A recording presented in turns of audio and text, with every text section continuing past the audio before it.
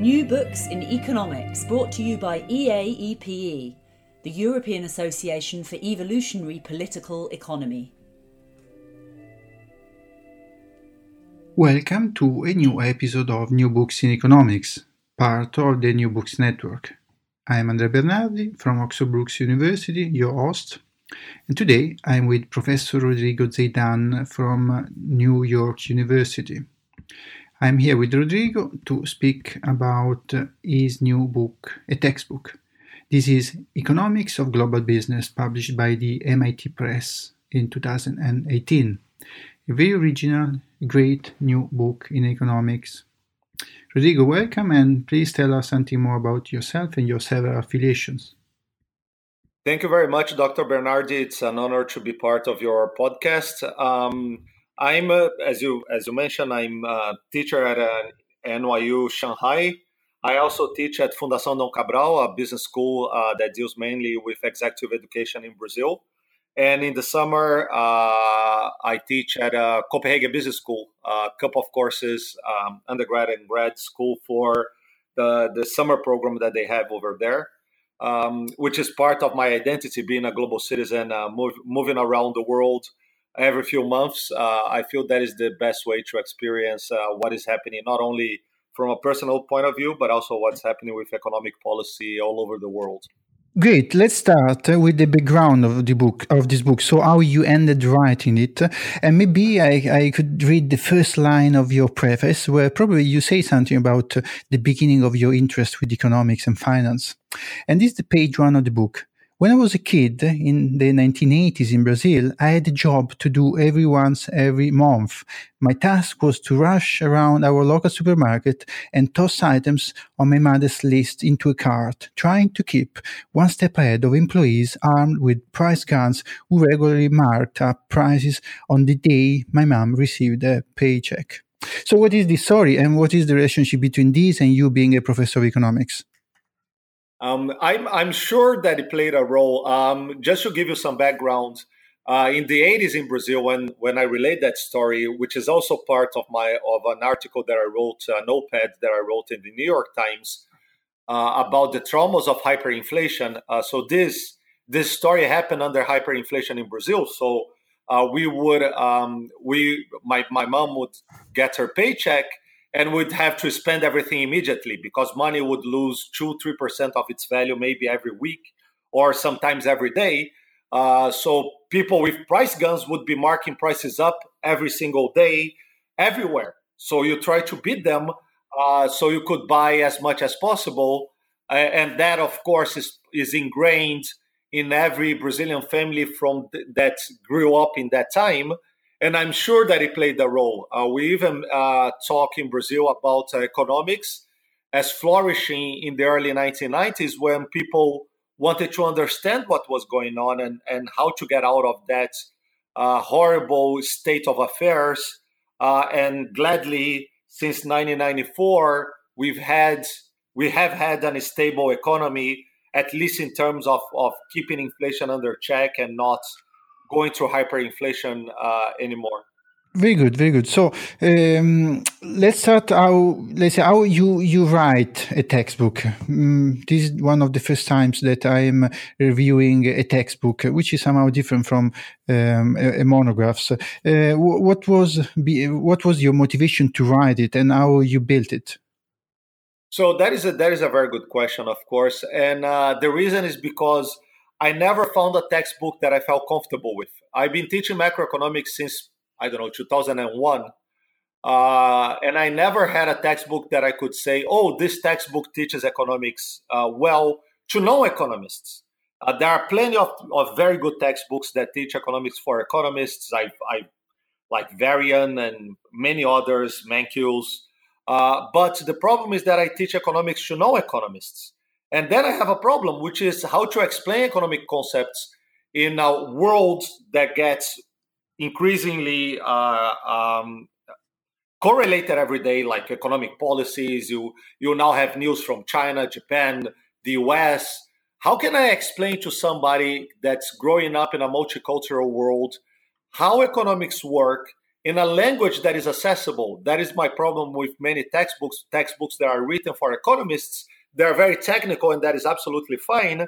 But I made a choice to write something that is accessible, that everybody can read, and that people can take it as a textbook, but could also read as in a kind of popular ways, a popular version of science that has to do with some of the best scientists of the world, like Richard Feynman, that try to say, okay, I'm a top scientist, but I also want to make people understand science, even if the people are non-specialists.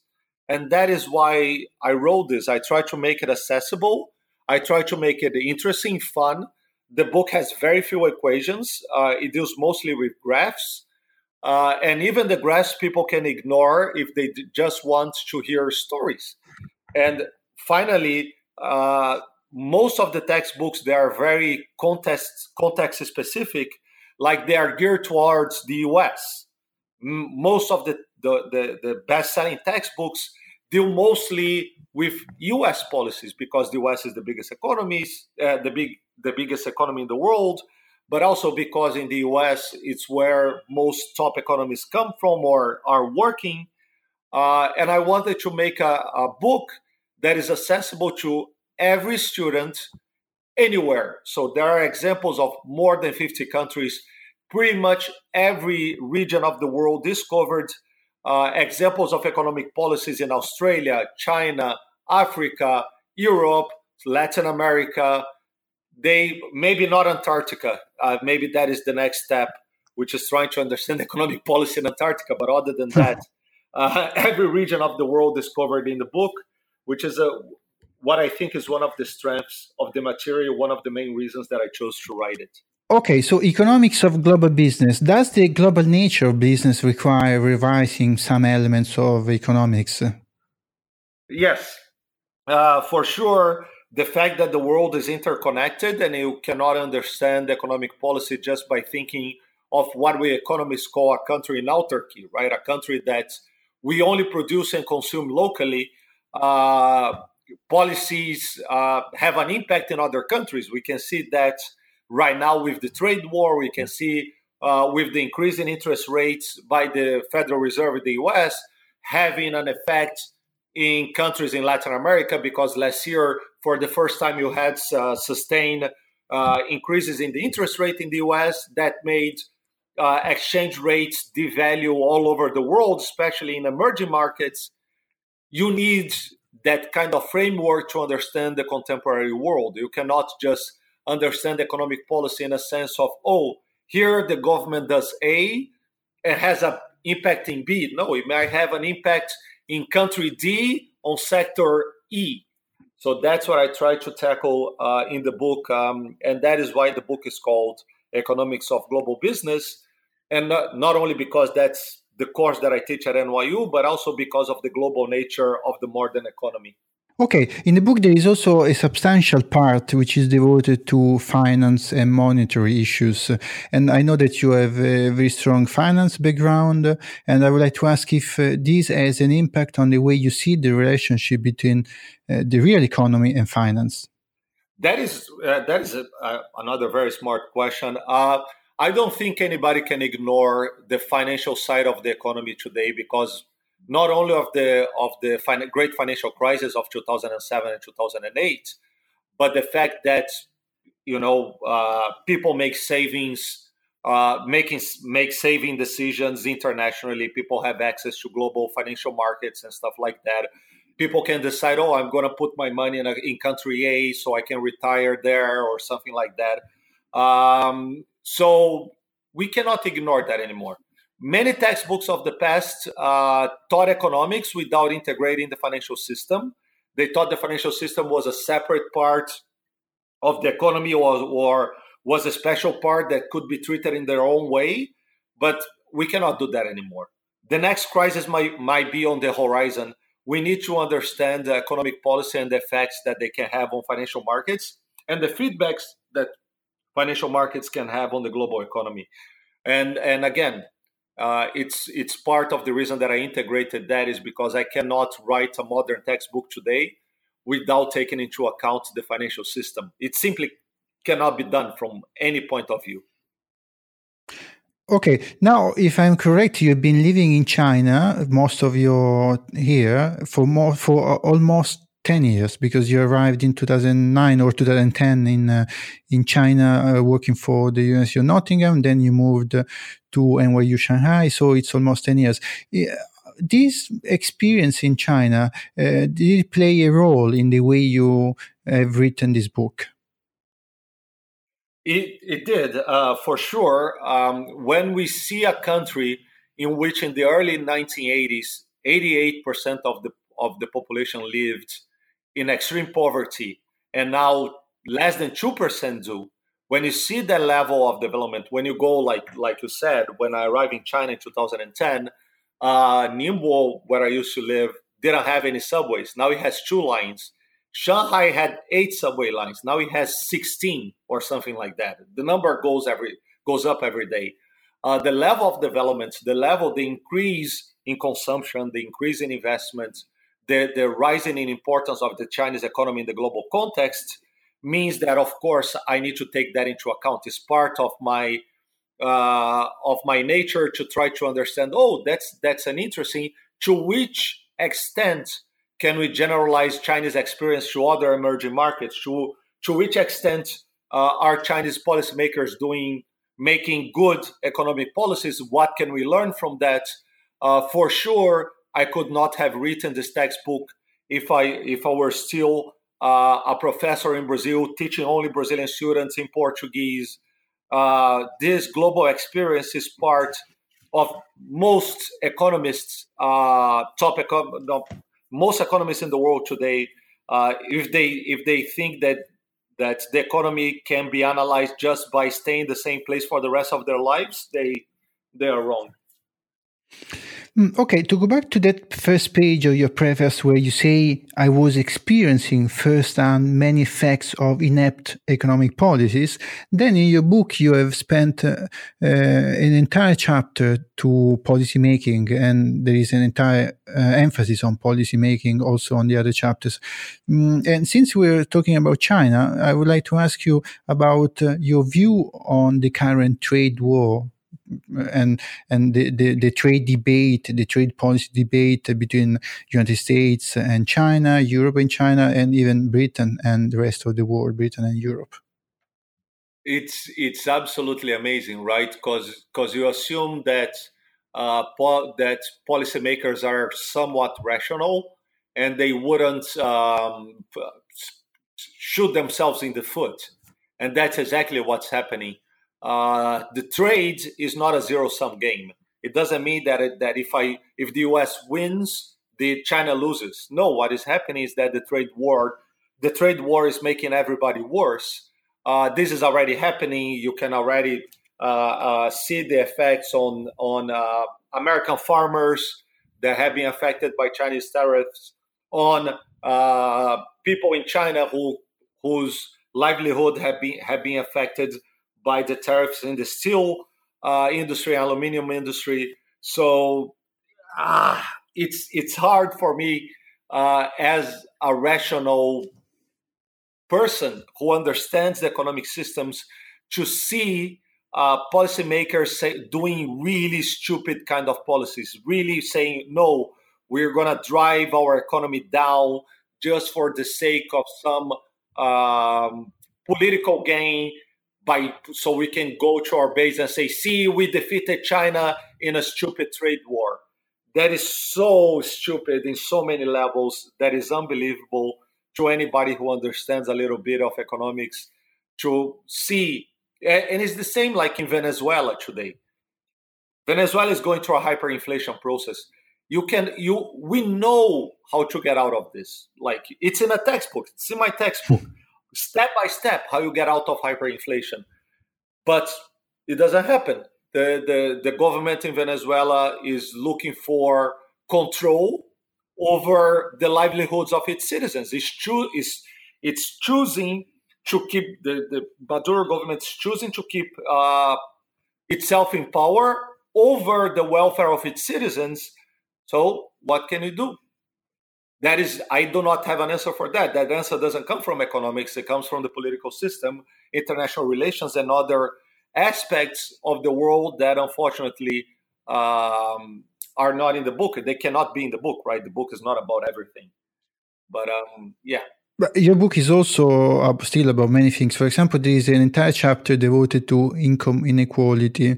And I would like to ask you, what is your view about current global trends on inequality? I give you an anecdote. Last month in Oxford, there was a professor from Singapore. He arrived and he started his speech saying, look, when I arrive in Europe, in the West, there is this gloomy attitude, this gloomy, sad atmosphere. Everybody's complaining, everybody's sad, everybody's concerned. But look, this is happening on in here. If you go to Asia, if you even go to Latin America, people are aware that we are living in probably the best, the safest, the healthiest moment in the history of humankind. And he used some figures. For example, he said, look, if you look at the share of world population which is in absolute poverty, when I was born, he said in 1950, this was 75% of world population. In the 80s, this was down to 40. And only today, for the first time, it is only 10%. So 10% of world population below the absolute poverty threshold. And he said we should be so happy of this amazing achievement. Instead, we are super concerned, and we describe our current reality as the worst possible, and we are nostalgic about the past. So what is your view about inequality and other major problems facing the humanity is facing? Well, your colleague from Singapore is definitely right. In one sense, global inequality, if you think about every citizen in the world, is going down. So if you think about, if you believe that all citizens of the world are equal, that the lives of a Singaporean, the lives of Chinese and Taiwanese and Thai people are exactly the same as the life of an European or an African, then we should be optimists. The world is getting better if we consider the world population. But unfortunately, that's not how people think. If I'm Italian, I will think that I care more about Italians. If I'm German, I care more about Germans. And if that is the view of the world, and that is the view, of course, that most of the countries have. Like inside Italy, most people are going to focus on Italian problems, not on global problems. Then we also have a case for saying, look, inequality is getting worse. Inequality is a big issue in many places in the world. Interestingly enough, I don't think inequality is a big problem in Europe. I don't think Italy has an inequality problem. Italy has a productivity problem. Germany doesn't have an inequality problem. Maybe the UK has a little bit of inequality problem. But inequality, however, in the US, inequality is a big issue. Latin America, definitely a big issue. China is increasingly a big issue. And that's the way that I try to treat inequality in the book. First of all, which kind of inequality matters? A lot of people talk about wealth inequality. That people talk, how a person like Bill Gates can have $100 billion. That is unfair. No, like economists don't care about wealth inequality. We care about income inequality because that's what affects people. That's what affects people in a day-to-day basis, which is the fact that if I'm making $100 a month, then I'm really worse off. If I'm making $100,000 a month, then I'm really good. I'm really wonderful position. So income inequality is what matters for most people in the world for economic policy, not wealth inequality. And in Europe, and I have this as a case study in the book as well, which is income inequality in the US and Europe. And this is an interesting data for your listeners. If you think about pre-transfer, what do I mean by just market, just wages, plus income from capital, income from investments and stuff like that, inequality in the US and Europe is exactly the same. Inequality in Europe and the US change when you take into account post-transfer income inequality, which is after the government says, okay, I'm going to redistribute income to poor citizens in Europe. European governments are much better at this. And that is where most of the inequality problem comes about, is because the US government is really bad at doing some sort of income transfer that moves the lives of the poorest citizens. So people can be, it almost doesn't exist in Europe, the kind of working poor, which I treat in the book as well. In Europe, people are either unemployed and can be poor if unemployed, but if people have a job, they will make enough to mostly make a decent living. In the US, people can have 3 jobs and still receive welfare, still receive all sorts of assistance that are not going to be, that the assistance is not going to be enough. So people might end up having 3 jobs and still being very, very much poor in bad neighborhoods with violence and crime. And that is the kind of view that I try to put, which kind of inequality matters. Where does government policy, when is government policy warrants? When is government, in which situations is government policy doing well? In which countries is not doing well? What about China? Is inequality in China a big concern or not? And that is the kind of way that I approach this in the book. We need to be a little bit careful about precisely defining inequality before we can make statements about it.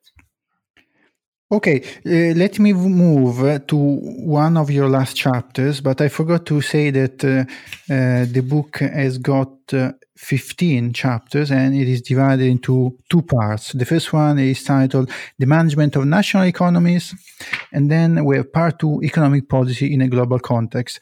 If we move to the end of the book, you cover very interesting topics such as climate change, austerity, and sustainability.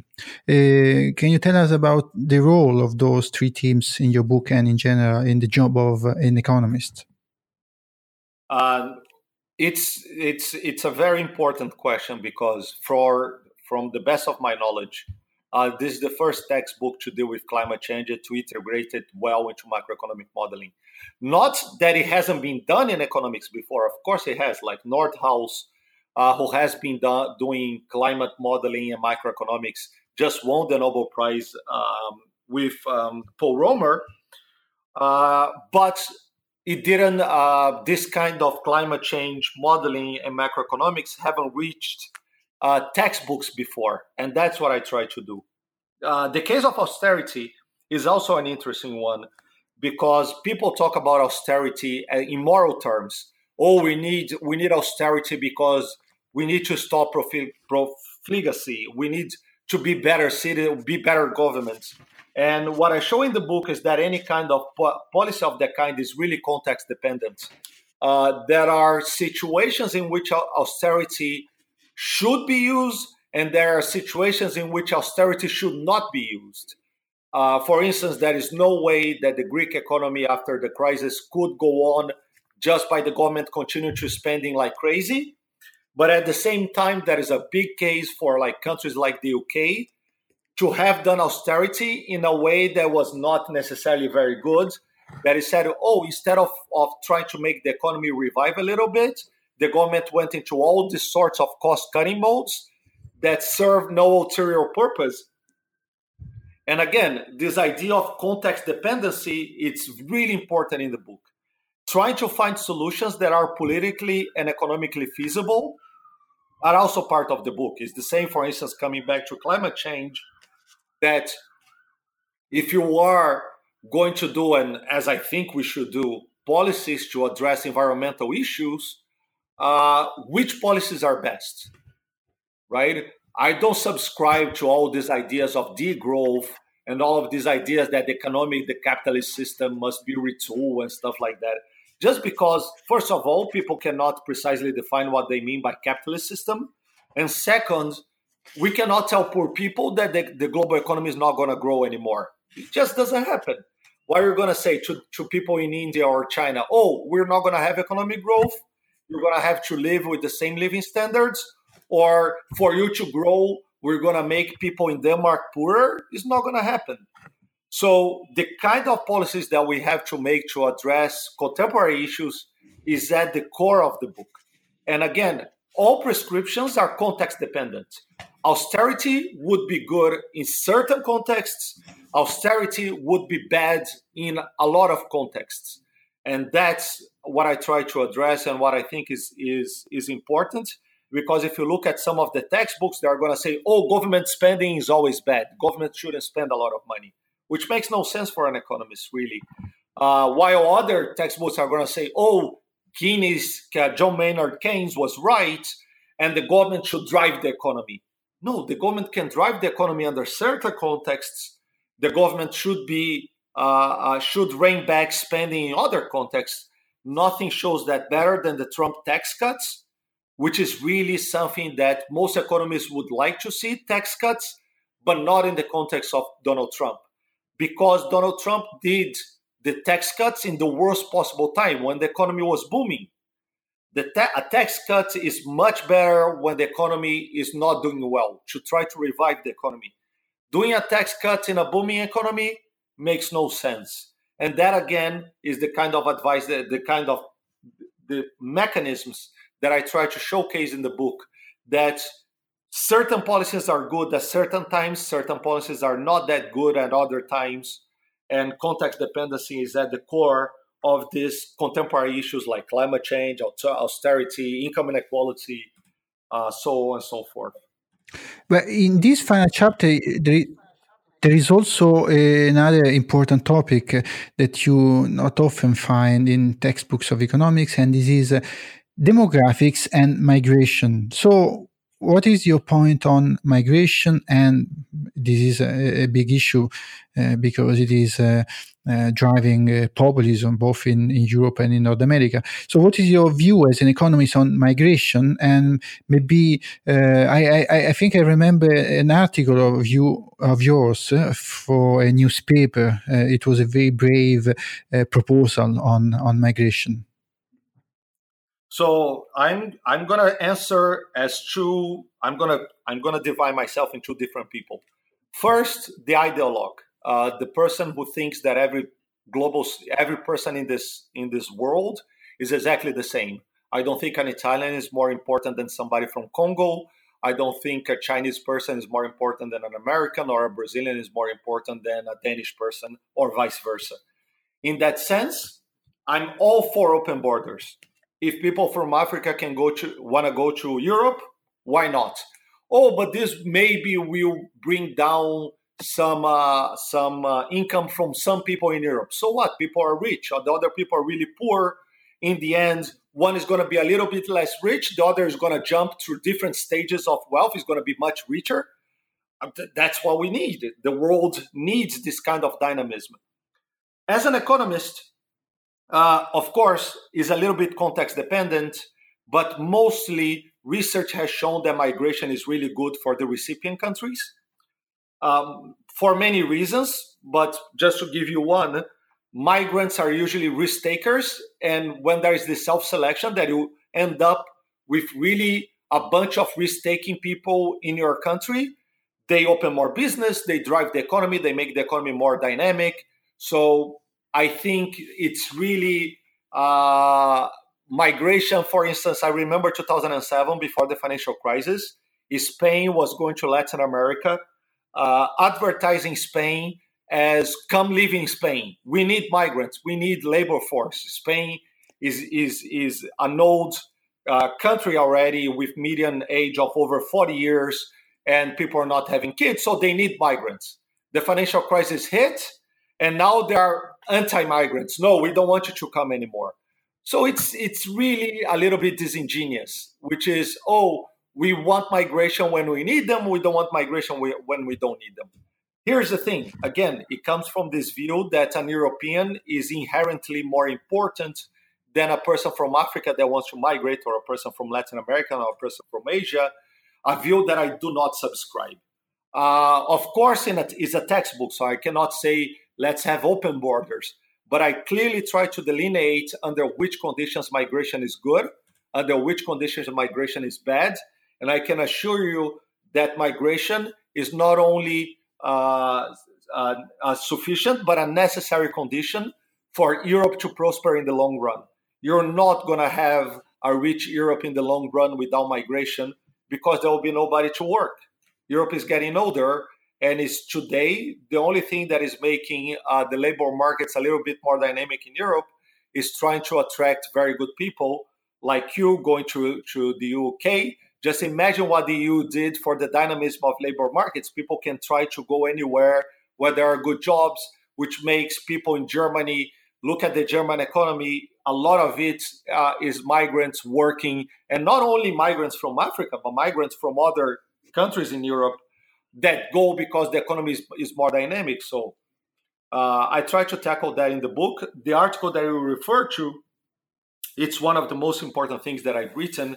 It was written for Bloomberg with a colleague, Irineu Carvalho, who is from the IMF, although he cannot sign it as somebody from the IMF, of course, because it was his personal opinion. And we tried to solve the European refugee crisis by using Brazil as a mediator. Europe paid Turkey 7 billion euros or more to keep people, mostly from Syria, but also Yemen, from moving to Europe, to act as a blocking country. My argument is that if instead of just doing that, Europe tried to, for everybody who wanted to go to Brazil, if Europe wanted to help people resettle in Brazil, everybody would benefit. European countries, because they would be doing what they want, which is getting less migrants.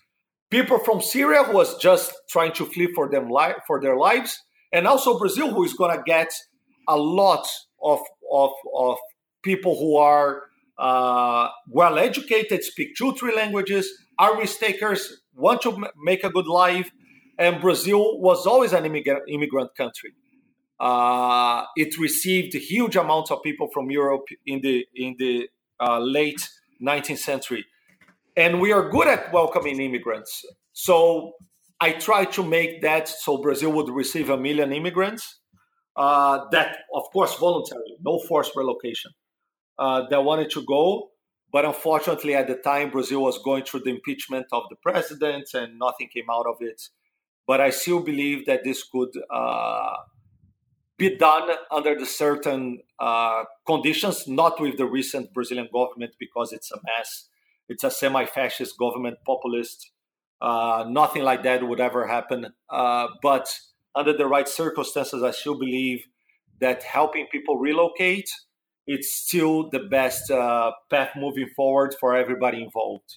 Thank you very much, Rodrigo, because with your comments on the issue of migration, you have explained how this book is different from other textbooks of economics.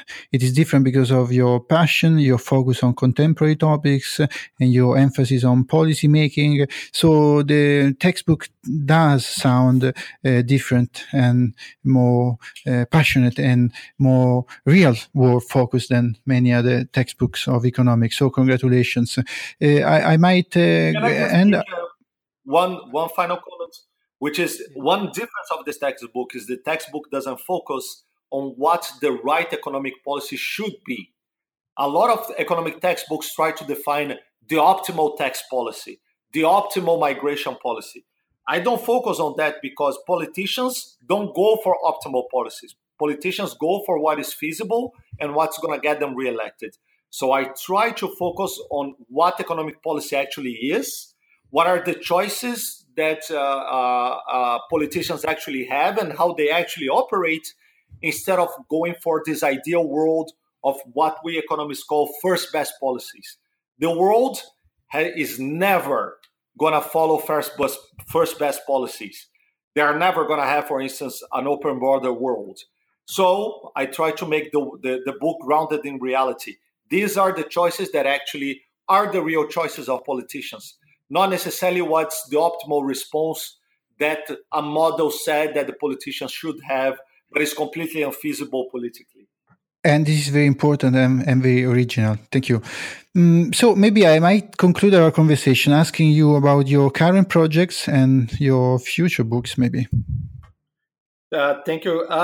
So right now I'm actually writing another textbook on development economics because, again, I find that there is something that I want to say in the case of development economics, which is really most textbooks focus on how we as enlightened people can help the poorest countries of the world leave poverty. And I don't like that approach. So my development economic textbook is going to be about developments in all countries. So the same policy that should work in Africa should also work in Europe. When we're talking about education policy, should university be free, for instance, which is a very important development question. Again, I answer under which context university should be free, under which context university should not be free, what are the choices, what are the constraints, and the lesson should be important for every country, not only for the poorest of the poor, which is usually the focus of development economics. So this is one. I'm also working a lot in sustainable economics and finance, which is something that I really think I can contribute. I had a paper last year published in Nature, Nature Sustainability, about trade and lowering tariffs and the possible impact that could have on climate change mitigation.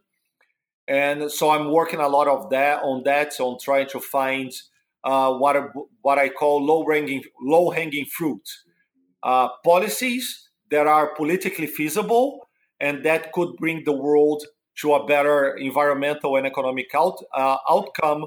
The kind of policies that are what I call win-win policies, that people are richer and the environment gets better. And for instance, inequality gets lower. There are policies that are like that, but we discuss very little about it, this is part of my research agenda today. Thank you very much. This was a fascinating conversation, Rodrigo. Thank you very much. We spoke about a great new book in economics, and this is Economics of Global Business, published by the MIT Press in 2018 by Professor Rodrigo Zeidan. Thank you very much for being with us. Thank you very much, Dr. Bernardi. It was an honor. And thank you very much for anybody who is listening to this podcast. Again, it was an honor. New Books in Economics, brought to you by EAEPE, the European Association for Evolutionary Political Economy.